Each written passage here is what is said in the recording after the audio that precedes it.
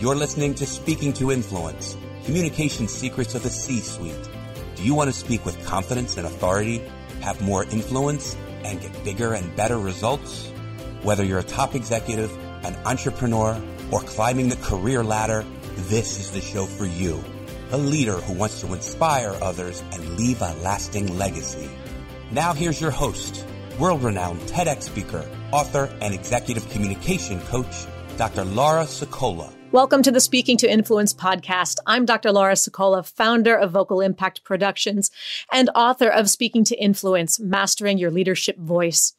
My guest today is Ellen Weber, the Executive Director of Temple University's Innovation and Entrepreneurship Institute and the Executive Director of Robinhood Ventures, the leading angel investor group of the Philadelphia area. Ellen, thank you so much for joining me today. My pleasure. So let's talk about influence and where in your role, especially as the Executive Director of Robinhood Ventures, who do you need to influence in this position? Just to begin with, angel investors are people who are investing in early stage companies with the idea of helping those companies grow. Angel investors tend to be serial entrepreneurs who've been very successful and want to continue to grow companies without necessarily having to wake up in the morning and think about payroll and that sort of thing. Sure. So we have a group of about 65 people. So not only do I have to influence 65 extremely successful people, but we also work with other angel groups to syndicate deals. So I have to be able to communicate well with them, entrepreneurs. I need to be able to communicate information to them. And then we also work with a lot of organizations in the Philadelphia region, including Ben Franklin Technologies, the Science Center, Philly Startup Leaders, et cetera. And so there's a lot of influencing with those groups as well. So when you talk about your original 65 people, these are other investors who are part of the collaboration, part of Robinhood Ventures. Right. So everybody's looking on how to invest their own money in what kinds of ventures. Right. And then when we invest as a group. Got it. So you'd have to convince each other about which companies you should or should not collectively invest in. Exactly. Okay. Exactly. So as executive director, what specific communication skills did you have to develop to get this role and to be successful at it? Well, along the way, I think I had to learn how to be very concise in my writing, concise when talking to people.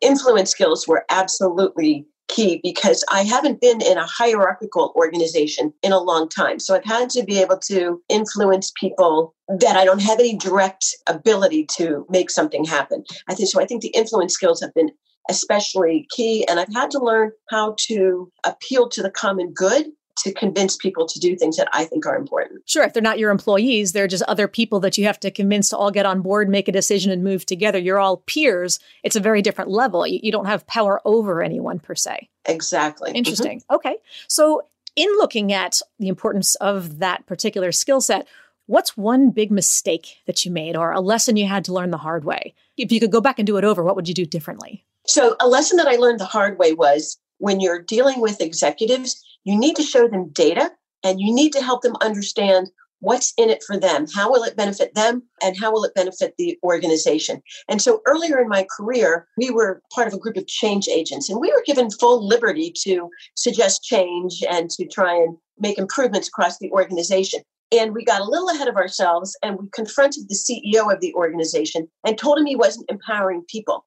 But it was more of an emotional pitch and we didn't give him data and we didn't tell him what the outcome would be if he changed his behavior. And he looked at us and he said, "You need to know your place." And I'll never forget that. And I will never have a conversation with a senior executive again without data, facts, and what's in it for them. Even though you're at the senior executive level now, you just doesn't matter. If I need to convince someone else to do something, I need to do that. In the university setting, I may be in a senior position, but I have a dean, I have a provost, I have a president that I have to convince of things sometimes. Yep. That's terrific. So then what's the next big goal for you? And what skills will you need to develop to reach it?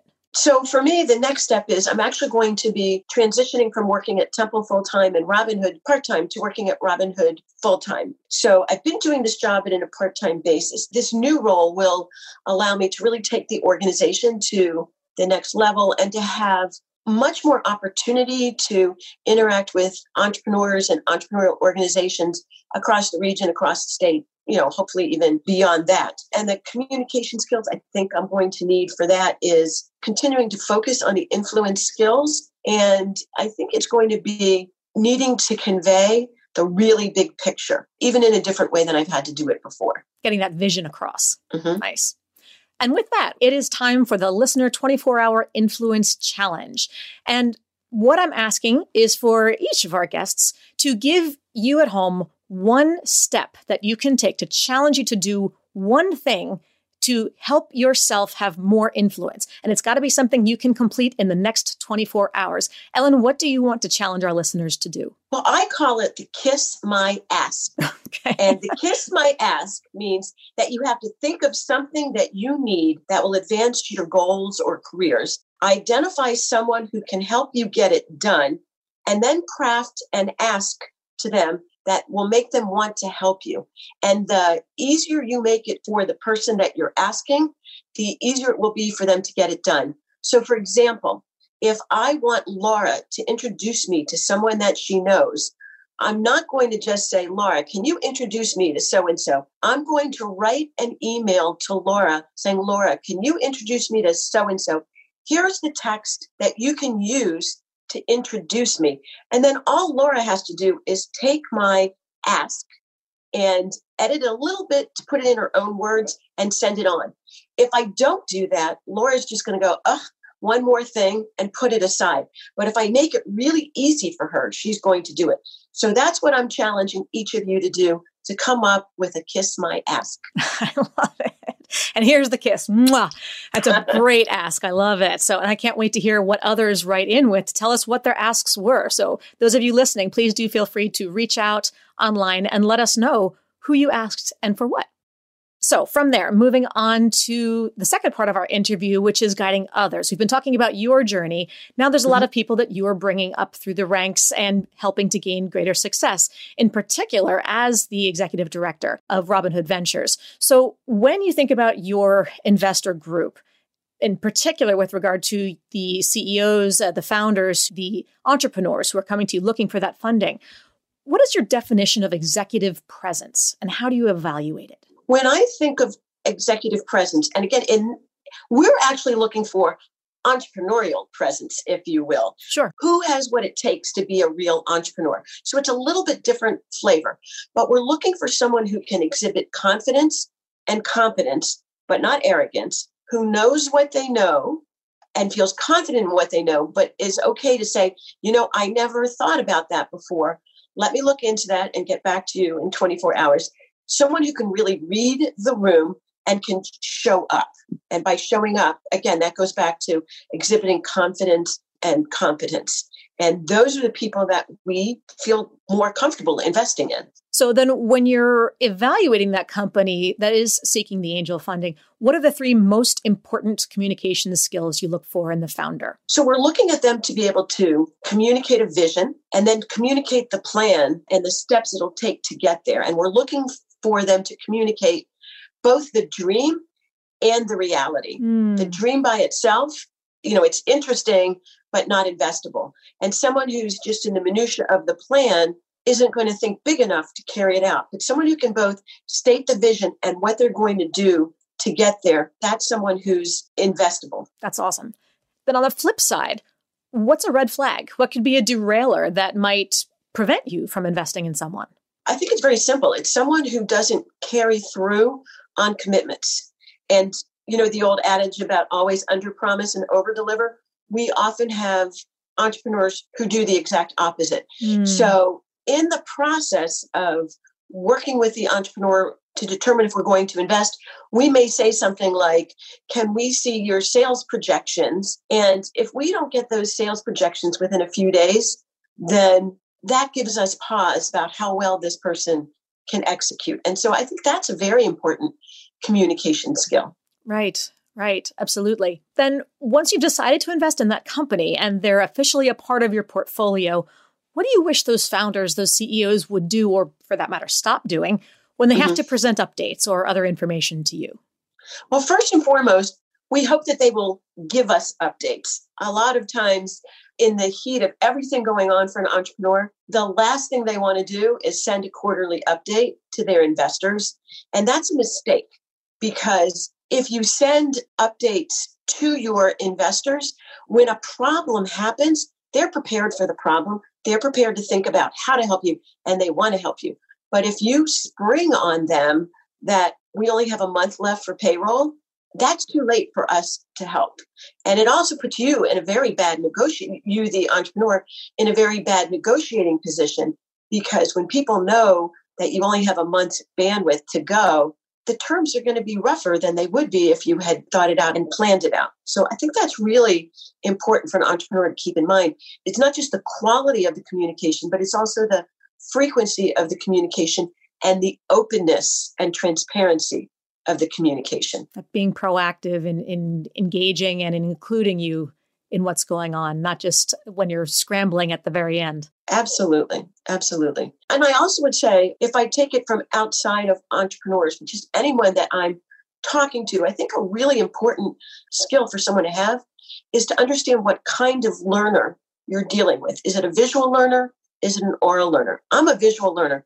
And when someone throws a whole bunch of facts and figures at me and there's nothing for me to look at, I can't take it in and I lose it. I mean, I don't lose it. I lose the flow of what the person's trying to tell me. Sure. So try and understand, read the room, see what they need. Always come in with a backup of charts and graphics that you can talk through for those people who need that. That's so helpful. That whole idea of managing up, whether it's your boss or whether it's your investors or whether it's your board, there's someone that you need to be able to manage up to effectively. Thank you so much for that. And with that, this brings us to our last round of questions, and this is the speed round. So these are some of the most common themes and challenges that are regularly arising in discussions with clients, whether I'm doing coaching or training or at conferences. So I find that so many people feel like, well, it's just me. Everybody else is so good at this. I'm the only one who struggles. And I want people to know that's not the case, that we're all in this together and we all are working on something. So I'm going to give you a couple of quick topics, and I want you to give me your gut reaction on where you fall on some of these continua. So first, public speaking. Love it or hate it? So I love it when I'm imparting information on a topic that I feel I know a lot about and I'm passionate. I really enjoy that. I really hate it when I'm asked to motivate or inspire an organization and talk about myself. I really find that difficult. Then when you have to do that in those less confident areas, can you give us one tip for managing nerves or for speaking with confidence when you're not in your best topic? I'll really script it out. I'll practice it. I'll run it by, I actually will often run it by both my parents and my kids, because they're both so who are different. Grown. Your kids are grown. Yes. But I mean, even when they were little, I would do it. Like, can I get my message across? And I just always found that to be helpful. Great. So rehearsing and finding any audience at that point. Yes. Terrific. So what about this one? Introvert or extrovert? So again, I'm both. I find that I love being in a group of new and interesting people and getting to know them. I like being at parties and events. But I really feel my introversion coming out when I'm walking into a room in a business context where I don't know people. And so I find that really difficult. And what I've learned to do is to find a job, what I call a job while I'm there. So to become the meter and greeter, or to assign myself, a challenge like meet two people who are working in an area that you know nothing about. And I find that calms my nerves a little bit when I'm in a group setting where I don't feel comfortable. Sure. It gives you purpose and focus and an objective, and you don't have to, there's no more decisions to make. You've got your task. You can go forth and execute. That's terrific. Last one, fight, flight, or freeze. In conflict, when you're faced with the potential conflict or a difficult conversation, what's your natural tendency, regardless of what you have to do? What's your real wiring? So I think my real wiring is to fight. But a lot of times I'm dealing with people that it's really difficult to fight. And so I've learned a technique of saying, I hear you, I understand you, let me spit back what I hear you saying and give me 24 hours to respond, because I'm going to sound like a blithering idiot right now if I respond. I'm very frank about that. So this is when somebody brings it to you. Okay. Yeah. And I've also Great. found that's really helpful. When you have tough news to deliver to somebody else, you can allay their flight or fight by saying to them, I'm going to give you some news. Don't respond. I want you to think about it, and then we'll schedule a follow-up to talk when you're ready. That's great. And a lot of people are not good at that. They either don't want to engage or they just want to finish everything immediately and get resolution. And some things take a little bit more time to work through. Mm-hmm. Thank you. So we are coming to the end of our interview now. And let me ask you this. How can people learn more about you and your organization? Well, for Robin Hood Ventures, we have a website, www.robinhoodventures.com. At Temple, it's iei.temple.edu. And I'm on LinkedIn, Ellen Edelman Weber. There's a bunch of Ellen Webers. I'm Ellen Edelman Weber. It's always hard on LinkedIn. Sometimes you find people and there's like 72 different people all with the same name. And you're going, how do I figure out? There's a brain scientist and an astronaut. So, oh my goodness. Mm-hmm. So you're among good company. That's yes. All right. Well, Ellen, thank you so much for joining us today. My pleasure. Thank you. I want to remind our listeners to go forth and take advantage of that 24-hour listener challenge of coming up with the ask. And remember also that if you want to download my quick start guide to mastering the 3 C's, command the room, connect with the audience, and close the deal, go to speakingtoinfluence.com. I'm Dr. Laura Sicola, and you're listening to Speaking to Influence, Communication Secrets of the C-Suite. Thanks, and see you next time. Hi, everyone. This is Dr. Laura Sicola, and I want to sincerely thank you for listening to the Speaking to Influence podcast. If you love listening to these episodes as much as I love bringing them to you, be sure to subscribe so you never miss an episode. And please go to iTunes right now to rate and review our podcast in order to help us expand our reach so even more people can master the 3 C's to command the room, connect with the audience, and close the deal.